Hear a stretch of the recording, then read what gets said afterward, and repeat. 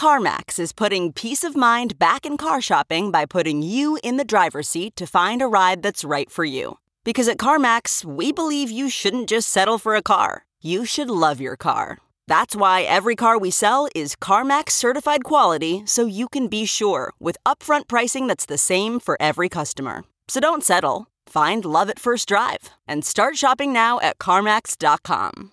CarMax, the way car buying should be. Worried about letting someone else pick out the perfect avocado for your perfect impress them on the third date guacamole? Well, good thing Instacart shoppers are as picky as you are. They find ripe avocados like it's their guac on the line. They are milk expiration date detectives. They bag eggs like the 12 precious pieces of cargo they are. So let Instacart shoppers overthink your groceries so that you can overthink what you'll wear on that third date. Download the Instacart app today to get free delivery on your first 3 orders, while supplies last. Minimum $10 per order. Additional terms apply. This episode of Speaking of Bitcoin on the CoinDesk Podcast Network is brought to you by Nexo.io.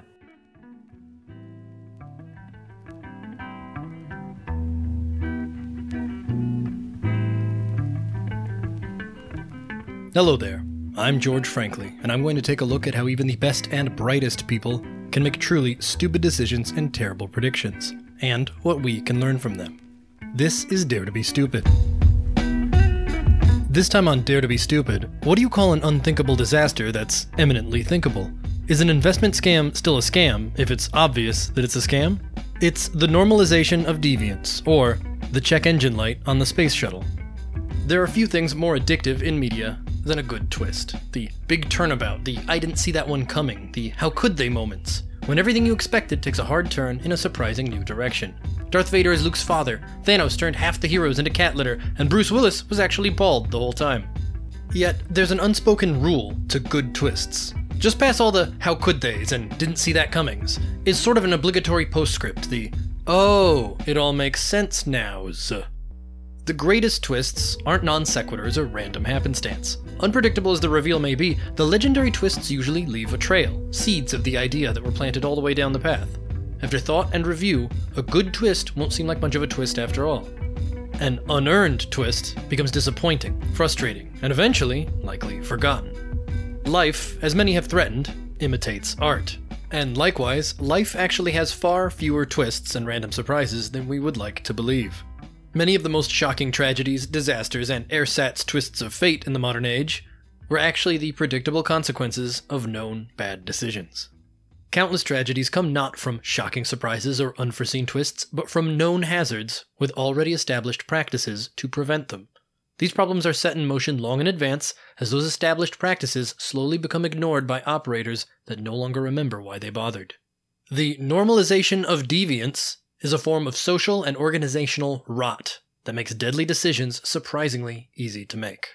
Normalization of deviance is a phrase coined in 1986 during an event we'll talk about momentarily. It's a heady term for a simple concept. Normalization of deviance is when your car's check engine light has been on for so long that you no longer notice it exists. It's when your bedroom window has been cracked for so long that you no longer mumble, "I need to call the glass people," every morning when you wake up. It's when a warning sign stays lit up so long that you can't even see it anymore. It's when deviating from standard operating procedure goes on so long that it becomes the new standard. When your car finally sputters and dies in the middle of the freeway, it's a stressful surprise, to be sure, but within a few seconds you'll be kicking yourself for ignoring that engine light all year. When warm furnace air hits that cracked window on a cold winter night and it spiderwebs into a shattered mess, you'll be shocked in that moment, but you'll know exactly where the problem began. When a problem reaches the scale of all-out tragedy, the origins may be less obvious, but the seeds of the problem are always found out. This is going to get a bit grim, but it's important to talk about the large costs of small decisions, because sadly there are no twists here, only consequences, both financial and fatal. The largest case studies of this sort of decision-making crisis, as you may guess, come from NASA's Space Shuttle program. The shuttles Challenger and Columbia, lost in 1986 and 2003 respectively, fell victim to totally different mechanical failures, but unfortunately, identical decisions. The shuttle Columbia broke up on re-entry on February 1st, 2003, killing all 7 crew members. Unbeknownst to them, the shuttle's fate was already sealed the moment it lifted off 2 weeks earlier. Small fragments of insulation foam came off the booster rockets during liftoff and perforated the edges of the shuttle wing like a pellet gun. The resulting punctures, only a few centimeters in size, were all it took for heat and friction during re-entry to tear the ship apart. It was, in many ways, an exceptional event. Insulation foam was not supposed to break free like that. The fact that any of it did was out of spec for the design. But that design spec wasn't the problem.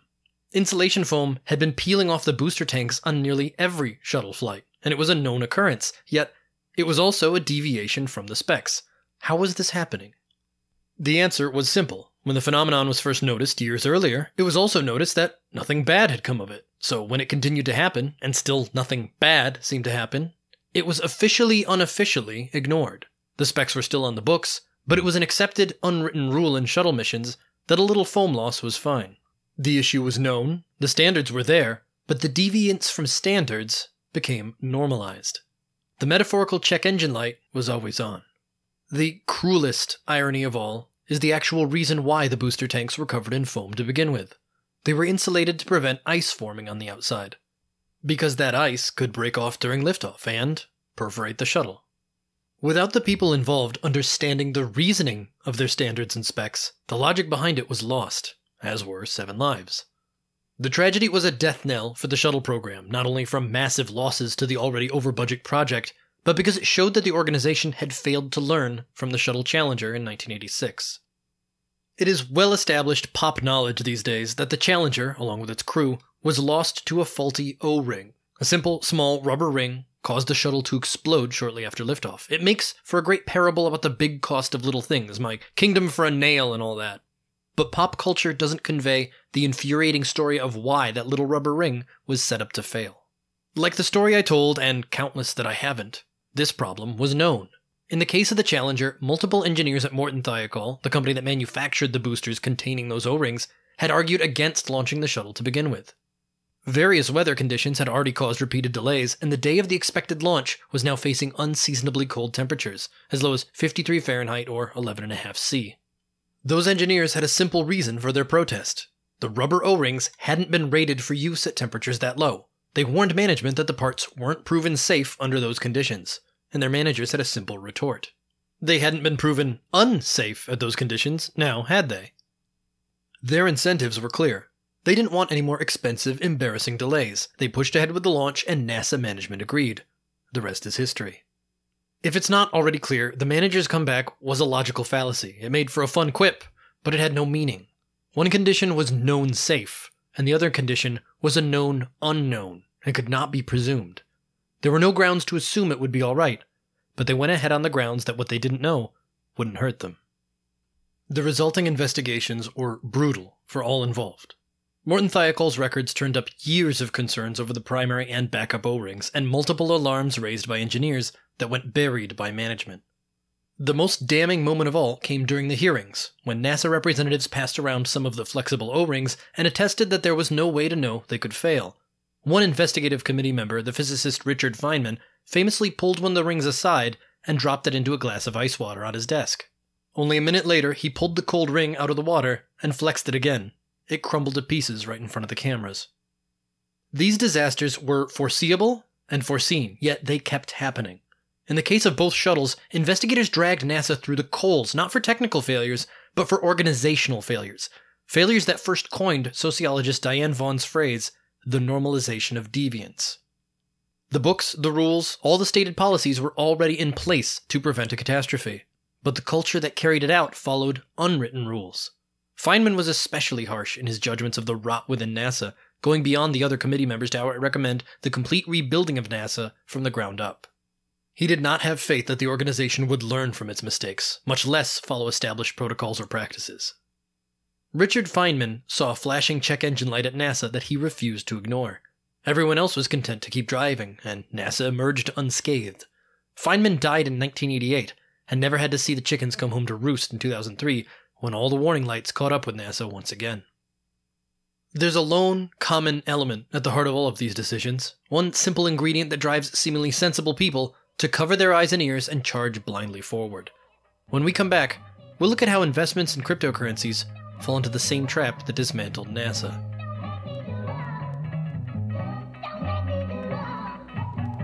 Looking for ways to step up your crypto game? Then go with Nexo. For starters, you get free crypto for each purchase or swap. How about earning guaranteed yields? Up to 17% paid out daily. Ideal for you hardcore hodlers. You don't even need to sell. Instead, borrow instant cash against your assets. Get the most out of your crypto with Nexo at nexo.io. That's NEXO.io.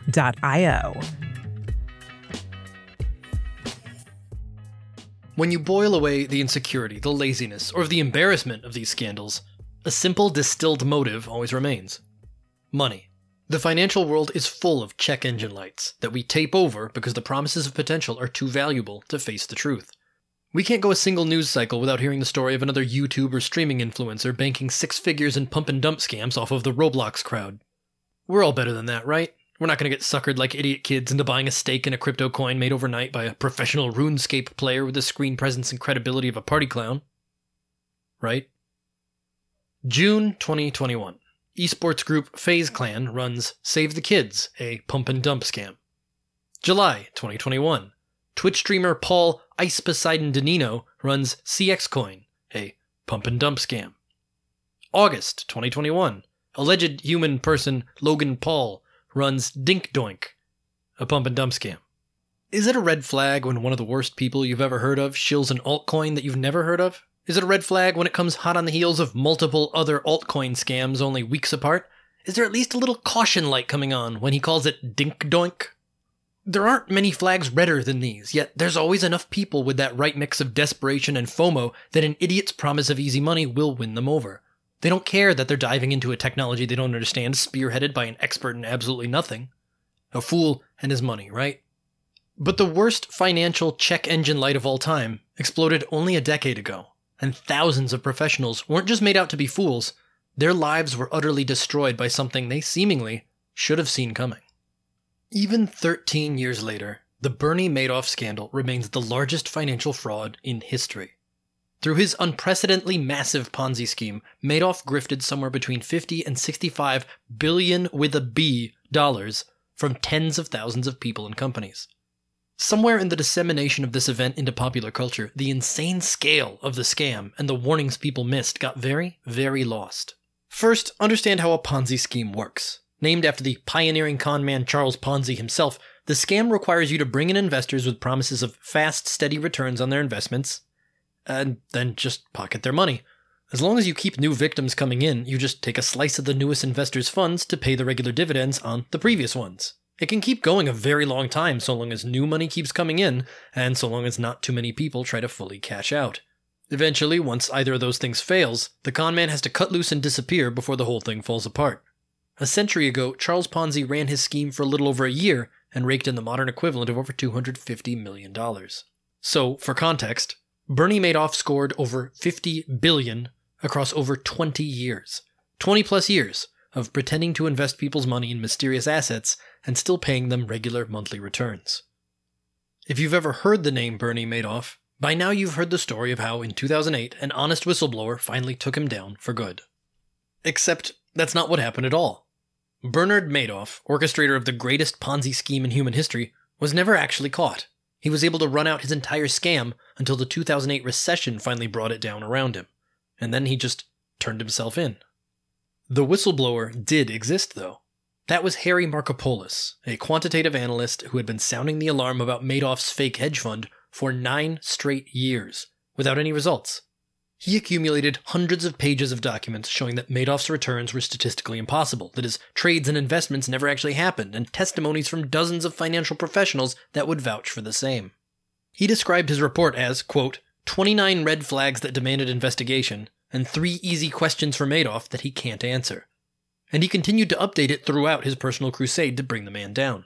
From 1999 to 2008, Markopolos shopped his information to a dozen newspapers and multiple enforcement agencies, specifically submitting it to the Securities and Exchange Commission almost every single year for a decade. Nothing ever happened. Nobody ever caught on to Bernie Madoff. It might not surprise you that the title of Harry Markopolos' memoir is No One Would Listen, in all caps. The truly infuriating thing about the Madoff scam was that, although it took a skilled analyst to prove that it was a scam, The majority of his red flags were so obvious that any sane individual could have guessed that it was a scam. It took active effort and deliberate choices on the parts of thousands of people to ignore the warning signs year over year over year. Well into the digital age, Madoff's incredibly informal organization would never submit electronic trade receipts, only typed invoices that were faxed to investors and always taken at face value. For decades, Madoff's fund maintained a steady 1 to 3% return per month, every single month. Absolutely regardless of wider market conditions, swings, or drops, it was smooth growth every single month for 20 years. In the 8 years alone that Markopolos tracked, Madoff had only 3 random months that didn't have net positive returns. On paper, the fund grew in what he described as a, quote, straight, clean, 45-degree angle at every point. Literally impossible, Markopolos would insist, unless he were wrong and Madoff was simply a precognitive space alien with perfect foreknowledge of the market. That impossibility is no overstatement. Even when the entire economy took hits, Madoff's fund reported another 1 to 3% positive returns. When the housing bubble collapsed and every investment portfolio on planet Earth plummeted, Madoff was still reporting the same steady returns. Those dubious trading statements of his often reported more moves than could have physically taken place that day, and he was always courting more new investors. Almost everywhere he went, Markopolos not only found out nobody would listen, but he found that major investors were already in with Madoff. Bernie Madoff had a sterling reputation. He couldn't be a fraud. He was a close personal friend to these hundreds of people. It can't be a scam. He reliably sends out checks every month. He'll cash you out if you ask. He's such a nice guy. That's where Harry Markopolos hit a very frustrating wall in communication. Even when he laid all these things out, it didn't matter. Even when he stripped away the complex statistics, it didn't matter. When he challenged them to do the basic due diligence in checking and confirming their receipts, they didn't want to. One of his closest friends, a money manager at Access International Advisors, handling over $1 billion worth of assets, disregarded his warnings and assured him that he had already run a professional graphology evaluation on Madoff. Graphology, the meta-scientific analysis of personality via handwriting samples. Essentially, one step up from a tarot card reading. I was amazed at the excuses that smart people would make for Bernie, Markopolos would later write. Professionals with massive fortunes at stake were actually subjecting Bernie Madoff to less scrutiny than their other investments. They had rules, they had procedures, they had all kinds of vetting processes that they would carry out on everyone except Bernie Madoff. It had become a normalized, accepted deviation from their specs. They were willfully ignoring the red flags. They were all noticing the check engine light and then driving to work anyways. Not everyone ignored the warning light. In time, Markopolos found a few managers at more general consumer investment firms that knew of Madoff's fund and refused to invest. One investment manager at Merrill Lynch was happy to tell him that Madoff was simply too good to be true and probably a fraud. That was the split. When people saw that check engine light, they went one of two ways. People like Markopolos thought, if it's too good to be true, it probably isn't. But others saw the signs and thought, don't look a gift horse in the mouth. Better to bury their heads in the sand and not break the illusion with uncomfortable doubts. You don't want to take your car into the shop. You don't want to diagnose that goddamn nebulous warning light because until you finally do, it might be nothing. Until you do, it could just be a dirty air sensor, $10 fix. Like Schrodinger's cat, everything remains cuddly, alive, and well until you finally open the box and look. The steady returns and zero risks that Bernie Madoff offered them was a fire-and-forget missile. Everything just worked smoothly, with no stress or uncertainty, as long as they believed in it. That's a kind of comfort and security that some people would kill for. They needed that reliable, endless money to be real, so they just avoided confronting it. And the firms that thought he was a fraud just avoided him. Everybody had a system for dealing with Bernie Madoff, and none of them involved actually do anything about him. There's a social allegory known as the missing stair. A wide variety of people who live in the same building all know that in their main staircase, one step is broken. They step over it every day. That broken stair step is missing, but it never slows any of them down because they all know to step past it. So they don't do anything about it. They just warn new visitors to step over it. So the missing stair remains missing, and eventually someone who doesn't know is going to fall. In the financial world, Madoff was that missing stair. A known problem, a structural hazard everyone could see but all just stepped over. Some ignored him entirely, and some saw the missing stair and invested anyways. Eventually, Schrodinger had to open the box. The Great Recession may not have brought down Madoff's amazing claimed returns, but it had scared many of his investors into pulling their funds out of the market. 1 or 2 cash outs was always something he could handle, but over $1 billion in simultaneous requests and more on the way, he didn't have that kind of money. He stalled for over a year, delaying payments and scrambling to find more and more investors, but by the end of 2008, it collapsed. Madoff confessed to his sons, and they turned him in. Markopolos was vindicated, and his scathing testimony over the SEC's total failure drove Congress to purge the commission's management and completely reorganize. But, as he lamented, he never actually succeeded. "They caught Bernie $50 billion too late," he would write. For every single professional that should have known better, there were tens of thousands of clients putting trust in them. Thousands of family life savings were gone, hundreds of pension plans wiped out, dozens of charity organizations gutted because a man offered them everything they wanted on a silver platter. And all they had to do was put their fingers in their ears and keep humming while they handed over somebody else's money. Perhaps the worst irony of Bernie's escape from scrutiny is the fact that under any other circumstances, people seem to think they see Ponzi schemes everywhere they go. The earliest years of Bitcoin were constantly under fire from amateurs and professionals alike for being a pyramid and/or Ponzi scheme. The accusation is renewed every single year by people from all walks of life without ever bringing any substance to it. Everybody with a platform believes they are a Ponzi whisperer and they can see Ponzi schemes haunting them in the room right now. "Cryptocurrency is a Ponzi scheme," said T. Ravi Shankar, Deputy Governor of India's Central Bank in 2022. "Cryptocurrency is a Ponzi scheme," said George Stolfi, Professor of Computer Science at the University of Campinas in 2021. "Cryptocurrency is a Ponzi scheme," said Dave Portnoy, occupier of physical space at Barstool Sports in 2020. It's not. The statement doesn't even make sense. But let's throw them a bone. It can be used in Ponzi schemes. It can and is used in pump and dump scams. But the same is true of any money, of any exchange medium. If you want to crack down on dangerous units of exchange, we should start with the token tied to more criminal acts worldwide than any other, the American $20 bill.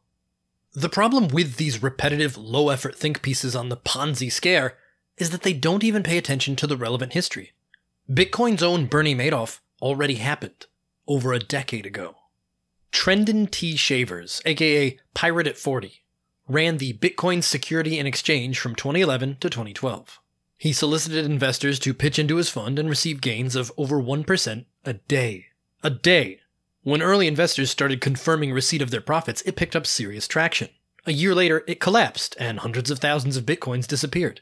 Mainstream press gobbled it up at the time, and even now occasional self-congratulatory retrospectives boast about the $20 billion Bitcoin Ponzi that was foiled. But, yet again, the story ignores some harsh realities. First off, $20 billion is a clickbait number that Yahoo Finance shamelessly dropped this past January. 700,000 Bitcoin at 2022 rates may well be $20 billion. But in 2012, it was barely $10 million. By modern standards, much less post-Madoff standards, that is a very modest sum of money. And there's a reason it only ran into the upper 7 digits and failed within a year. If you return to the earliest Bitcoin Talk forum posts on the subject, you can see that even from the start, numerous onlookers thought it sounded like a literal Ponzi scheme. "Looks like Ponzi," said some. "Seems like a classic impossible high-yield investment program." Shavers was no Bernie, beloved by the community and floating on his public reputation. He was just a guy selling something too good to be true, and it turned out several people saw the warning signs without any difficulty. Ultimately, it wasn't even caught or foiled. It simply never got enough momentum to keep itself from collapsing. Shavers' failure to keep up with withdrawals caught enough attention that the SEC moved in on him. The post-Madoff Securities and Exchange Commission was reinvigorated and had a lot to prove, and moreover, they knew the case stood to set precedent. They were particularly blunt in their press release on Shavers' sentencing. Quote, "BTCST was a sham and a Ponzi scheme. Shavers preyed on investors in an online forum by claiming his investments carried no risk and huge profits for them, while his true intentions were rooted in nothing more than personal greed." They were also eager to point out that, despite processing a staggering 700,000 Bitcoin and moving it through various exchange accounts, it was ultimately the same low-tech social engineering scam that Ponzi's have always been. Ponzi scheme operators often claim to have ties to a new and emerging technology as a lure to potential victims, said the SEC Director of Investor Education and Advocacy. Investors should understand that regardless of the type of investment, a promise of high returns with literal no risk is a classic warning sign of fraud. Being able to re-watch the growth and failure of a Ponzi scheme in real time illustrates the community dynamics beneath these disasters. The fact is, many people rejected it outright based on those signs, but plenty who saw the warnings went ahead anyways. A few wanted to just see what would happen and didn't mind the risk. Some figured they'd be pulling their money out long before anything went wrong. Many, many more saw the enthusiastic first people getting their interest payouts and took that as the green light to go ahead. The collapse of Bitcoin Savings and Trust was never an unforeseen event, much less an unpredictable one. It was never going to be a surprise twist. Too many people saw the risks, and many of those people actively chose to ignore them, hungry for easy money and hoping to be wrong. It was the same kind of investment scam we've seen for 100 years, and the trappings of cryptocurrency didn't make it particularly sinister or unique. It was just more of the same. There are so few new disasters left in the modern world. Each shuttle disaster was telegraphed by their own engineers. The most tragic building fires are almost always the result of ignoring centuries-old safety practices. All of the worst financial crises have only erupted after years of so-called professionals choosing to kick the can down the road a little longer. They don't deserve to act surprised. If you have best practices, you have an obligation to learn why. If you know why, you have an obligation to confront them when alarms are raised. Too many red flags are ignored with the future of a community or a technology at stake. Too many willfully terrible decisions are made with other people's money, even their lives, at stake. If you truly believe in a business, a technology, or simply in the future of a project, you need to keep your head out of the sand and deal with your check engine light whenever it comes on. Thanks for listening. As always, all of my job titles come with the word armchair. If you're an expert and you're hearing me get it wrong, I'd like to know about it.